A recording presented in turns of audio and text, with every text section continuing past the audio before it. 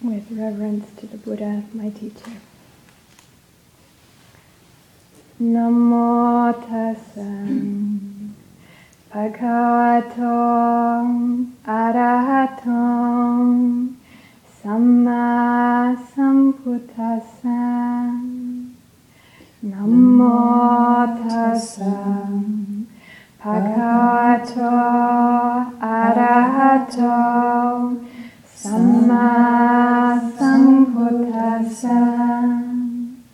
Namo tassa bhagavato arahato samma sambuddhassa.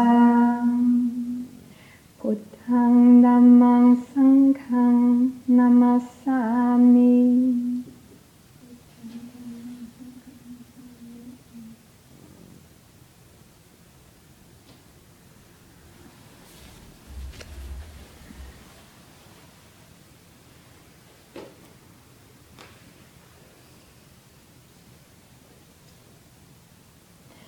So when I was younger, I heard this story that some people say came from Tibet, some people say came from China, some people say came from India.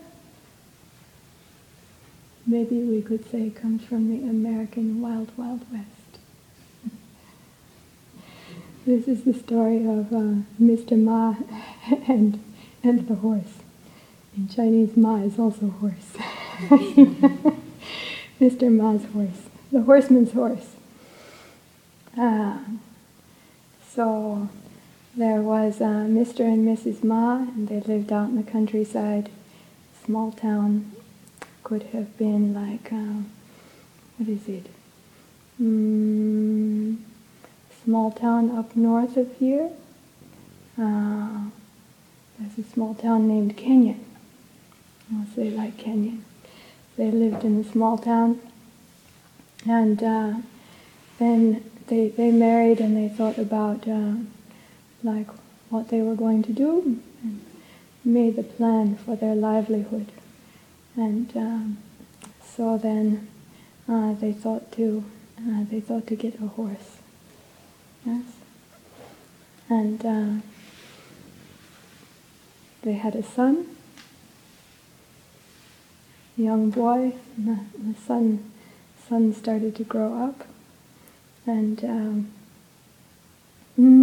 how did the story go? There are many ways that it's told, with a little kind of twists and turns to it. So they were there living in the village, and they had the son, and also they got the horse, and so. Then, what is it? The son then at some time went to try to work with the horse, and the son was injured working with the horse, doing something with the horse, and broke his leg. Yeah? So people said about, they had the son and they got the horse, and then the son was with the horse and the son broke his leg. And then the son, having broken his leg, then couldn't do things around to take care of the horse and take care of his parents. As at that time, the children would care for their parents. So they had just the one son, and then parents are getting older, and then they couldn't take care of the parents. So they said, "Oh, it's so unlucky." People said, "Oh, bad luck, son broke his leg, bad luck," right?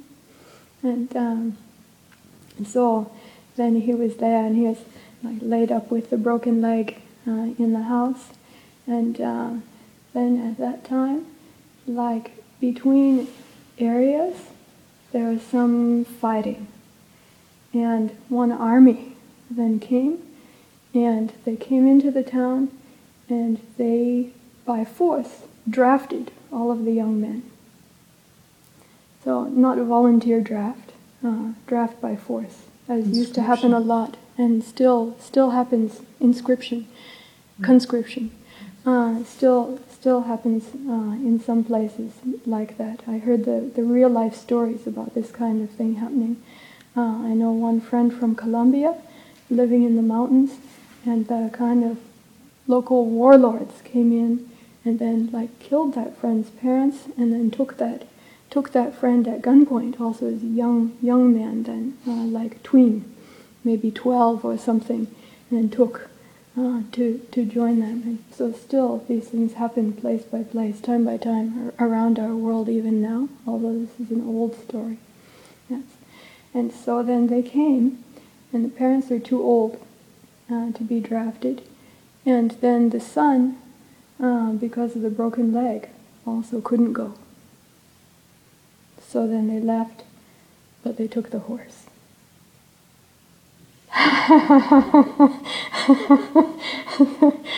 So some people in town said, "Oh, you're so lucky. It's like you're the only one left who has a son, only one." And the leg healed pretty quickly, and then it's like everybody else had lost their children, and only Mr. Ma and Mrs. Ma had their son remaining, but they lost the horse. So then some other people said, "Oh, you're bad luck." First that horse, you got the horse, first injured your son, and then they took your horse, and now you don't have anything. But Mr. Ma and the wife said, "We have a son." And actually this story, now I just abbreviated. And this story, in the long telling of it, I could go on for like a half an hour. I heard somebody tell it one time, maybe 45 minutes in length, with so many twists and turns, and it's like lucky, unlucky, lucky, unlucky. And everybody says about each thing that happens, somebody thinks it's lucky, somebody thinks it's unlucky, right? And each part goes back and forth like this, and lucky, unlucky. And so I was thinking about this because like today is Friday the 13th. I knew it would be Friday the 13th on coming here. Some people think like Black Cat or Walk Under the Ladder or Friday the 13th or this kind of thing. I don't know for Thai culture or for Sri Lankan culture or for Bangladesh culture or for Mexican culture, or even for these things are like part of Euro-American culture, but we all mixed in this together. Yes, so you might have heard of Friday the 13th, it's unlucky. Kind of like Santa Claus and the Tooth Fairy and this kind of thing, but just thinking. And sometimes when we think strongly like that, then also fear can come up, and then also it can change our mind, like looking for the unlucky things. And like if somebody stops in front of me in the stoplight and I wanted to be first, and because it's Friday the 13th, my unlucky day. And like any kind of thing that happens, if we have this in our mind, then we can look at it, right, it's an unlucky day, because of that, unlucky, yeah? And how our mind is like that. Or you see if the person is in love, then like everything that happens is like stars and roses, Even somebody crashes into their car, like, I love you. I'm so sorry, are you okay? Don't worry about it. Oh, why are you like that? Because I'm in love, right? Stars and rainbows. And so it's like what is in our own mind is coloring our experience and our response. Yes? How we're perceiving, how we're responding, our own state of mind. So if we didn't sleep well and we woke up on the wrong side of the bed, and then we went to put milk on our cereal and it was curdled, and then somebody had scratched our car, and then and somebody even says, "Hi, how are you today?" Don't ask me. This kind of thing. And then they ask somebody, "What did she say to you?" That person, always saying the wrong thing at the wrong time. What did they say? They said hello. What was wrong with that? If I'm in a bad mood, they should know not to say hello to me when I'm like this. Right? Because our own mind, yes, our perception, how we're perceiving, how we're perceiving the experience, and whether that seems fortunate or unfortunate. Coming back to that story is like that, coming back to our point of view, our own mind. Yes? And this view is like right at the top of the Noble Eightfold Path. So for our mind, our speech, our action, our livelihood, means how we're living our life. For all of that, even our effort, how we apply ourselves, yes, what we're attentive to, what we focus our mind on, all of that, the what and the how of it, all of that has to do with, connected to our view, you know, how we're seeing what's going on, how we're perceiving it, how we understand, or like the kind of framework for, or paradigm for our understanding. So if our view is like, this life is a waste, I'm good for nothing and everybody else is good for nothing also, everything's going to hell, this kind of thing. Oh, I heard like that. I heard people say like that so many times. How many times, yes? And then that ideology, that idea then colors all of our experience. You know, all of us here, we're in the same room together, and yet all of us is feeling, perceiving, experiencing this differently. And it doesn't stop anywhere, flowing moment by moment. So also that changes, yes, time by time. So like good day, or bad morning, but good now. You know, the day has changed. What's changed? My mind has changed. And then because of that, my thinking has changed. My mood has changed, how I'm speaking, how I'm acting, how I'm attentive to the things, how I'm applying my mind. All of that has changed, right? All of that has changed.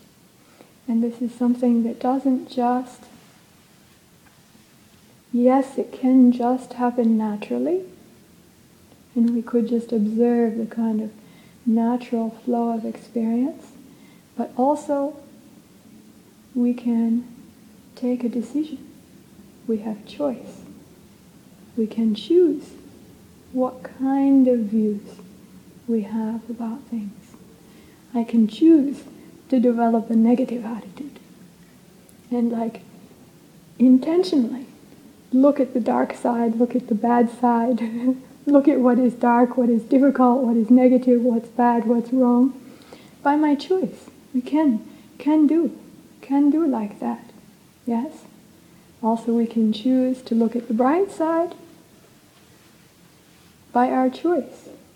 And choosing to see the bright side, the goodness in myself, the goodness in others, and to be responsive, to be aware and to be responsive to that. Also we can choose.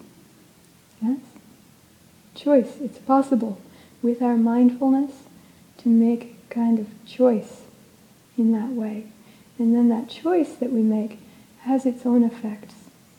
It's like the river is just flowing naturally according to its nature, right? But if you put the channel, it will go the way of the channel. If you put the block, it will be blocked. If you open, it will become open. If you drop the stone, the ripples will come out like that. This is causation. This is cause and effect. By our choice, we can choose to do all of these things. If something is harmful, if something is negative, if we wish, we can choose to put the block, to put the stop right there in our mind. Yes? I'll tell you another old story that I think this one is Buddhist and comes from the Buddhist lifetime, and I really like this one. This one is about the novice Sumana. Yes? About the same age as the Buddha, when he had his insight underneath the rose apple tree.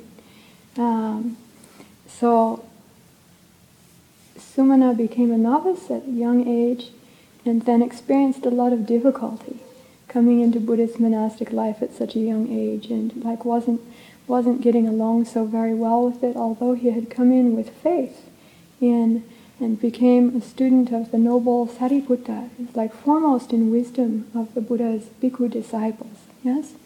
And still, he was struggling, he was having a hard time, And he thought that he had better go home and be back with his friends again and play and enjoy himself, eat good food and have the care of his parents. And even though he had this strong faith that had come forth, and so he got this idea, and then he talked to the noble Sariputta about it, and the noble Sariputta said, "Why don't you go talk to the Buddha about it first?" So he went to talk to the Buddha, and the Buddha agreed to see him, even though we think there are a lot of members of the Sangha at that time. And so the Buddha saw him, and then the Buddha asked him, Sumana, when you go walking through the fields to go out on the alms round each day like this, Sumana, did you ever see the farmers with their fields? Now, for those who have been in Asia, or those who have been out in the countryside here, the fields, at least the old style, before these amazing sprinkler systems, fields they're the channels of water in the fields. And they're also the places to walk, like a little bit raised up. So there's the channel for the water and the raised place for walking. And so they would walk to go for Pindapat, someplace like to walk through the field like that, to go into the town for alms round. So he could see those channels. And the farmer will, at the right time, like open the channel for the water to go into the right field at the right time, and then that water floods and nourishes that field. And then when it's enough, then we'll close that channel. And we'll open up the channel of water to go into another field, right? So he said, Sumana, have you seen how the farmer channels the water into the fields? Have you seen how they do that? And he said, yes, why? I think I've seen it, and I have kind of an idea. He said, Sumana, like this we channel our mind. Like this we channel our mind. Sumana, when you go out for the alms round, look, observe how the farmer channels the water in the fields. Know your mind like this. So then Sumana, the next day, Sumana went to sit down then. He had learned from the Venerable Sariputta, if you heard some Dharma, and especially he told him this Dharma that you heard from the Buddha, you should really try to remember this. Really try to remember it. So as the Buddhist monks were instructed, it's like the Dhamma that you heard that day, remember again that evening. And then deliberately remember again that evening. And then the next morning, deliberately remember again. So it doesn't get lost. So that Dhamma will go deep into your memory, and you can gain the maximum benefit from it, so that it's good for you for a long time, so it's not wasted on you. Yes? So then the next morning, then Sumana remembered. That night he remembered what the Buddha said. He thought about it, he remembered it. Then he woke up the next morning, he thought about it, he remembered it. Then he put on his robe and took his alms bowl, and then he went to walk along the field, along the pathway along the field, and looked at how the water was channeled. And as he was looking attentively, remembering, his mindfulness is strong, yes, then he saw the farmer with one field opening up the channel to go, water channel to go into that field, and saw the water flood in there.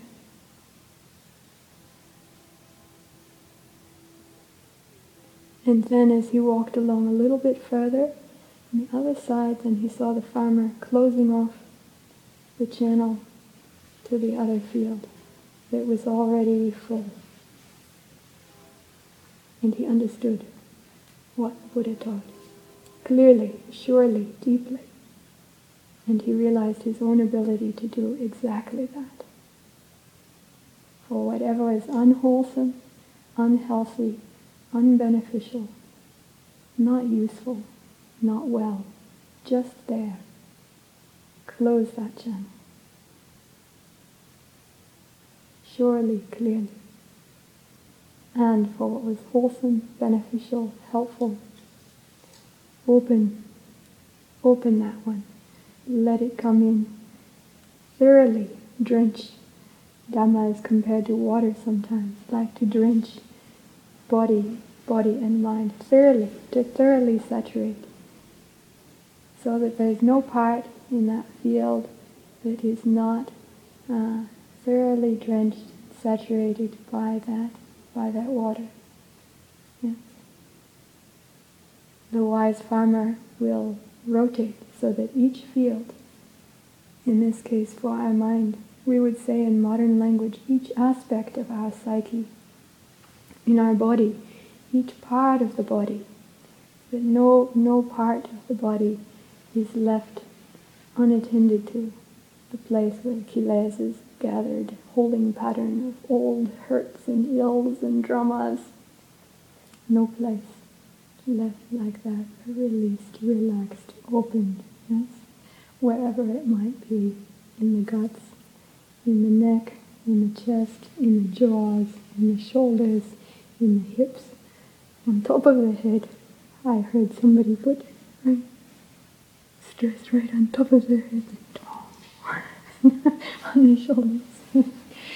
Wherever that might be, no field that's left uncared for, unattended, like that.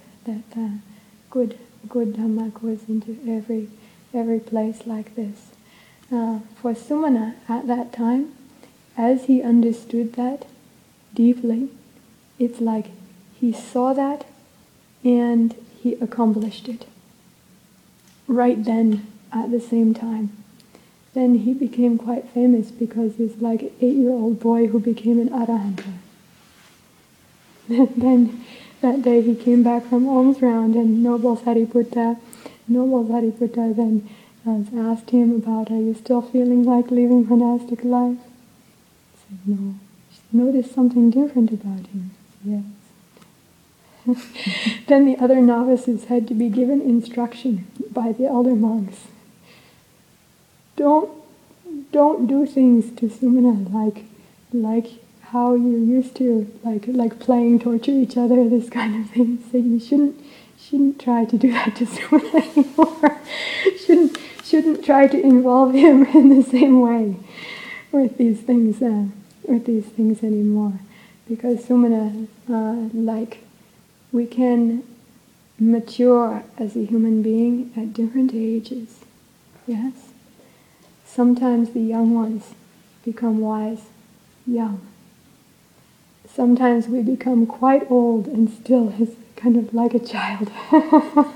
Kind of foolish, or we say like immature, yes? I know I saw sometimes, maybe in Asia you can't joke like this, but in the United States sometimes people joked about their grandparents. He seems like a child. And, like that, yes? But my meaning is not to disrespect the elder ones, but just that maturity, wisdom, can come from the inside at any time in our life, no matter what our age is. Yes. So Sumana saw this very deeply, and that made for right view.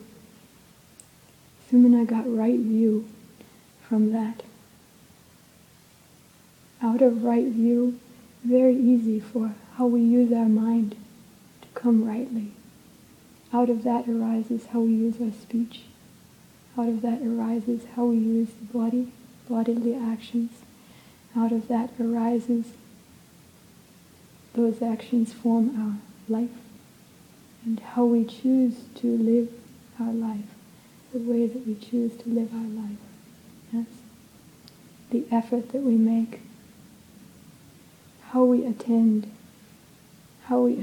to the things arises from that. What we focus our mind on, how we focus our mind, arises from that. So in the Dhamma wheel, this is right at the very core, right at the very center on the wheel. What's the very center part called? Hub or axle? It's the hub and the axle. The axle. This is the axle. Mindfulness. That mindfulness then is considered the hub Is it the spoke or the hub or the axle?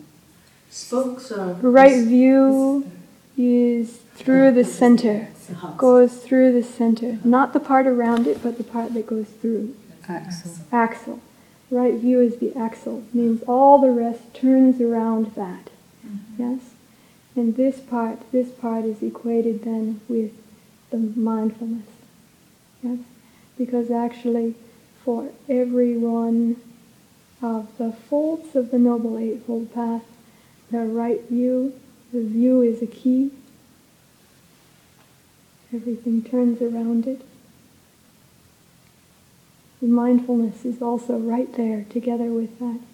And the wheel outside, or rim, the rim of the wheel, maybe we should say the tire, means the place of contact, where there is the turning at the contact, place of contact, that one is right effort. I know you've seen it with like this, each one is a spoke, but there's the way that it's also explained like that, with right view going, penetrating right, the center, with everything else turning around that right view. And this is very important, so focusing on view. And view not just happening accidentally, not just happening just according to the conditions that, of course, according to conditions, but not just like as if we had no choice, as if we had no ability with that. The one who sees like that, who thinks like that, says being swept away by the flood of karma. Just floundering or whatever, yes. But swept away by the flood of karma. Feels like the conditions are there, but can't do anything. Can't do anything about it. No choice. Yes. But for who has right view, then they know. And with the mindfulness, takes the mindfulness to see with the knowing. Yes? Then they know each moment, in how I see and how I respond. Each moment I have choice. I can choose negative, I can choose positive, I can choose what's liberating, what's freeing, what is just clear. Yes? So the Buddha, in mentioning these three things, like the negative route, the positive route, the liberating route, like in Ovada Patimokkha, mentioned, Sapa papasa akaranang kusala supasampada. Avoid the negative. Do the positive. And purify. Sachitta pariyoda. Purify the mind. Take that route of purifying the mind. But in fact, that purifying the mind is completely important to be able to distinguish which is the helpful, wholesome, beneficial, and which is not. The clearing of our mind, the calming and balancing of our mind is essential to be able to know that for ourselves, to see and know that for ourselves rightly in this circumstance as it is right now. We can get that from theory, from the outside, right? We heard, lying is a problem, so shouldn't lie, should tell the truth. But how do I match that with this current circumstance, right now? What is wise to do right now, to speak or not to speak? I should tell the truth, but how do I know, is it beneficial or not? Right speech is supposed to be not only true, but also beneficial. How do I know? For that, the clearing and balancing of the mind is so important. So this is like for samatha and vipassana, for the calm balancing of the mind, and for insight, to see and know for ourselves. That's to see and know causation, to know what's beneficial or not. For Vivian, like if I say what kind of thing, what kind of response will there be? Yes? I have to know properly, because if I say the same thing to Kim, she won't respond in the same way, because unique conditions are there. And even if I say that to Kim today, tomorrow she's a different person. Something similar, but also tomorrow is not the same as today. And so if I say the same thing to her tomorrow, it might be right now, but not right tomorrow. Especially if tomorrow is late. And today it's on time. Right? So matching time, place, person. Also for ourselves. What's right to do right now for myself? For the things that I know that are good, that are helpful, that are wholesome.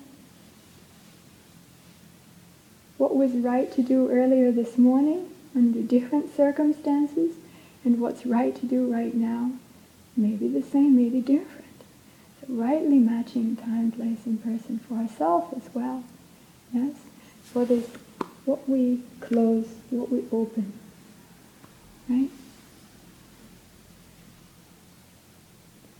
If we're too agitated, it's right to calm down. If we're too drowsy, we calm down. Not going to help. So to match, it's very simple actually, but just to match the circumstance. But this regularly, clearing, balancing, stabilizing your mind, makes for this ability also to see causation more clearly. Development of mindfulness, to be able to see from moment to moment to moment what is the cause and effect for that sound that happened. What was the effect on the body? What was the effect on the breath? For that thought that I just had, what was the effect on the body? Is it healthy and wholesome or not? Is it making me tense? Stressful? Or is it having a helpful effect? My own thoughts, yes? Now scientists were just some newly released evidence about the nocebo effect. Everyone's heard of placebo? Placebo is where you give the drug that's no drug and tell the people that there will be benefit from it, that it's useful medicine, and they get the beneficial effect by the power of their mind. Works for quite a few people, not for everybody. Not all conditions, but quite a lot, enough to really be a scientifically studied phenomena, kind of proven phenomena, yes? Nocebo effect is also there. Nocebo effect, now you'd think, oh, it's the dark scientists studying the nocebo effect. You tell people the false things that aren't true, but with the authority of a doctor, and see what happens as compared to the control group. And sure enough, those people can get sick. Those people's condition can get worse. Even truly there is nothing wrong. But they get worse. Even when I was younger, when I was studying medicine in school as a university student, before entering into monastic life, this part fascinated me. Part of what got me into meditating more deeply and really interested in this way, because in medicine there are the statistics there were at that time of people who died due to false diagnosis. More than 10,000 a year in the United States at that time. Seems scary. Like people will make the lawsuit about this sometimes. That means accidentally, people who didn't have a medical problem were given the wrong results, and they were given diagnosis, and they got very sick, or they passed away. They're the ones who pass away. Yes? And I was fascinated about that. I thought, how can that happen? How can that be so? Then also the people who got the wrong test results, wrong diagnosis, and then they do good with that. Yes. and then find out it's the wrong one, and then they die. There are a certain number of people like that, especially with cancer. Yes? Wow, the mind is so powerful like that. It's just the thought, just the thinking. Wow, our life and death. How amazing. How is that? Not to mention just whether we're happy or unhappy, stressful or not stressful, relationships with the other people. Think just that idea. And then how much stress and sorrow for how many family members and friends, and just came from a wrong idea, So the Buddha said that mind is the leader. Mind is the forerunner, right? Not that mind is 100% everything, but forerunner, leader in all kinds of states. Everything that we experience. I want to ask you a question. Have you ever had any experience that was not via your own mind, in your own mind?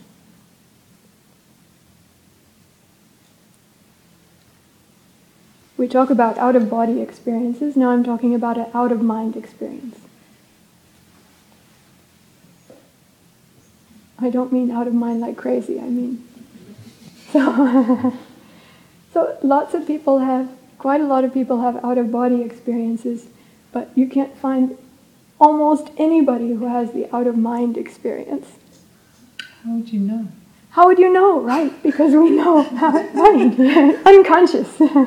Sure, but I don't remember it. I didn't know what was happening at the time. When I came back to awareness, then, the awareness mind, that's the ground. That's the ground of our experience. We don't know anything outside of that. Yes? Means, in Buddhist technical terminology, perception and consciousness. Yes? When perception and consciousness end in deep meditation, it's like shutting down the mainframe and then reboot the whole thing. Yes? Nirodha Samapatti means the experience of the person becoming the Arahanta. It's like temporarily close down everything and revert to the original program, and this is part of the experience of complete enlightenment, yes? From which there's like no coming back. Means change deeply forever. Yeah? So that one temporarily, what is it? No consciousness, no perception. Or also some people have this experience through deep meditation, temporary cessation of perception, non-perception. They may have that experience. But you might think, oh, that's nice. Why is that important to me?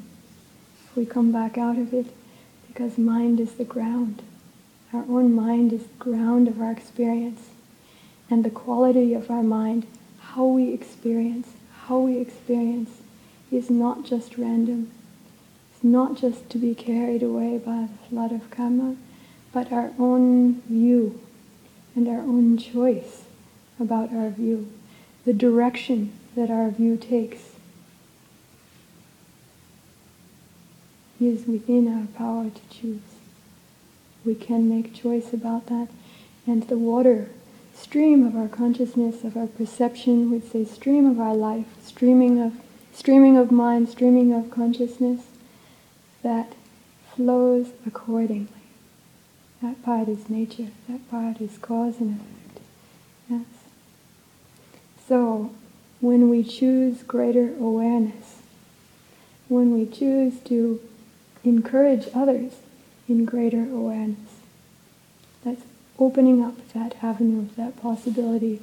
We open it up, we keep that open, keep that clear in ourselves. Stream of our mind, our consciousness. If we choose the bright way, choose the clear way. Yes? Now, is it Star Wars that has the dark side? Mm-hmm. Yes. Star Wars? 2,600 years ago in the Buddha's lifetime, also the Buddha talked about like going over to the dark side in Pali. There's this expression, right? The dark side, the bright side, the clear side. And also said, Luke, Kim, Vivian, Brenda, Em, don't go to the dark side. Stay away from the dark side.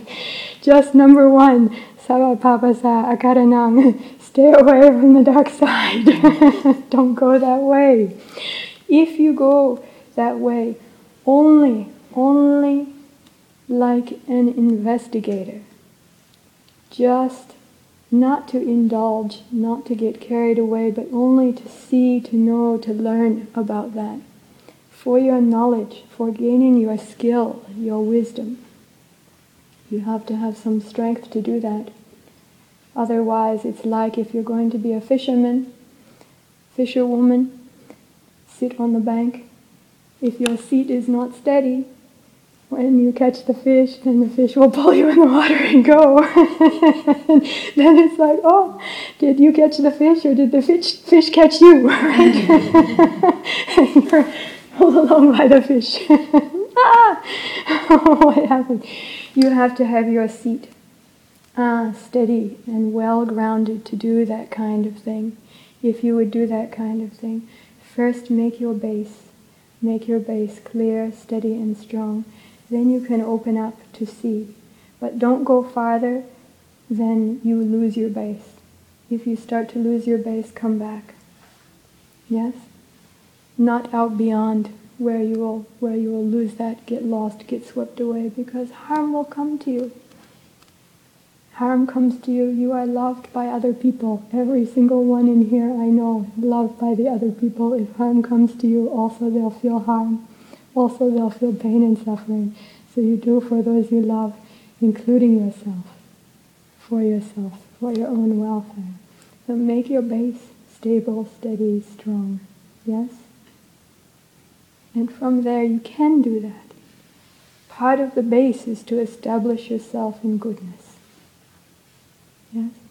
Kindness. Deep practice of kindness. Practice random acts of loving kindness on the freeway, in the grocery store, on the telephone, with your friends and family, with those people that you don't like, who normally you would be like, something. Then, one day, change. Be kind to them. Surprise them. They may feel the effect, but for you, because your mind and body are the ground of your experience, of your life, that changes you. It changes you. It makes your ground of experience more happy, better quality. Yeah? And in terms of having stability, mindfulness, loving kindness, generosity, to be generous,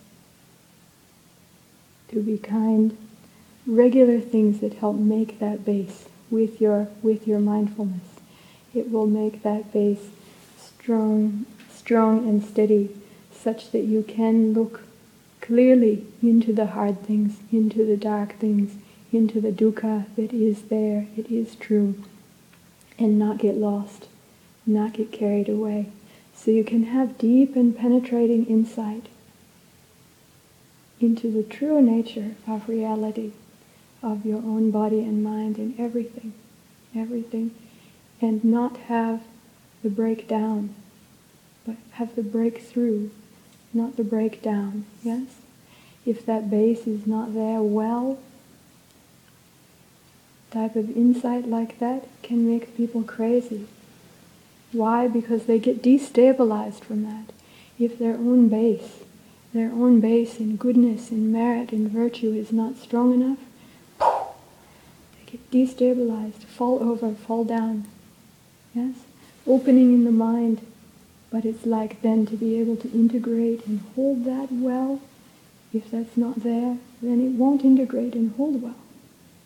Just nature, that's just natural.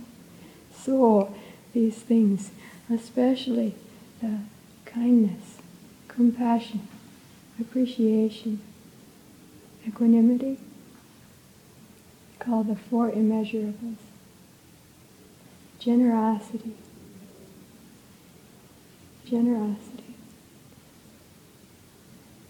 and mindfulness, supportive things. You develop those, and make your good solid base. Yes, develop your calm, your samatha, with awareness. Makes a good, stable, solid, balanced, clear base for insight. Then you sit on the bank with your fishing pole and the water is very, very clear. Yes? Very clear. You can see down inside. You can see the surface. You can see above. That's like our mind. Like levels of perception. You can see what's there clearly. Seeing and knowing that, just the truth of how the things are, just the actuality of things, cleans up misconceptions, cleans up misunderstandings, cleans up delusion, cleans up ignorance. And without ignorance in the mind, the things that are rooted in ignorance, that cloud and corrupt the mind, that make us hurt, that make us suffer, that inflict pain and suffering in our own lives and others' lives, they have no ground. No ground. No place to catch. Yeah?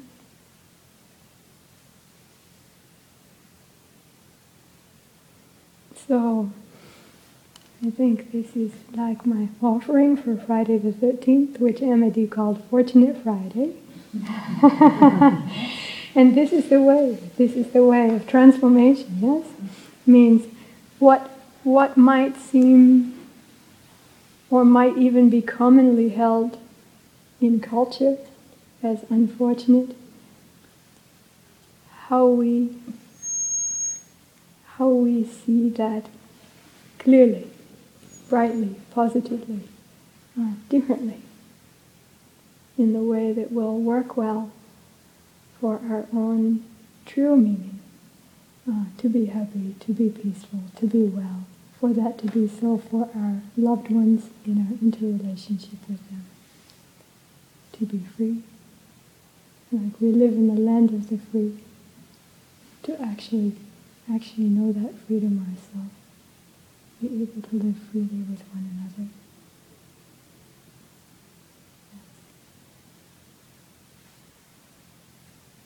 So, thank you very much for listening.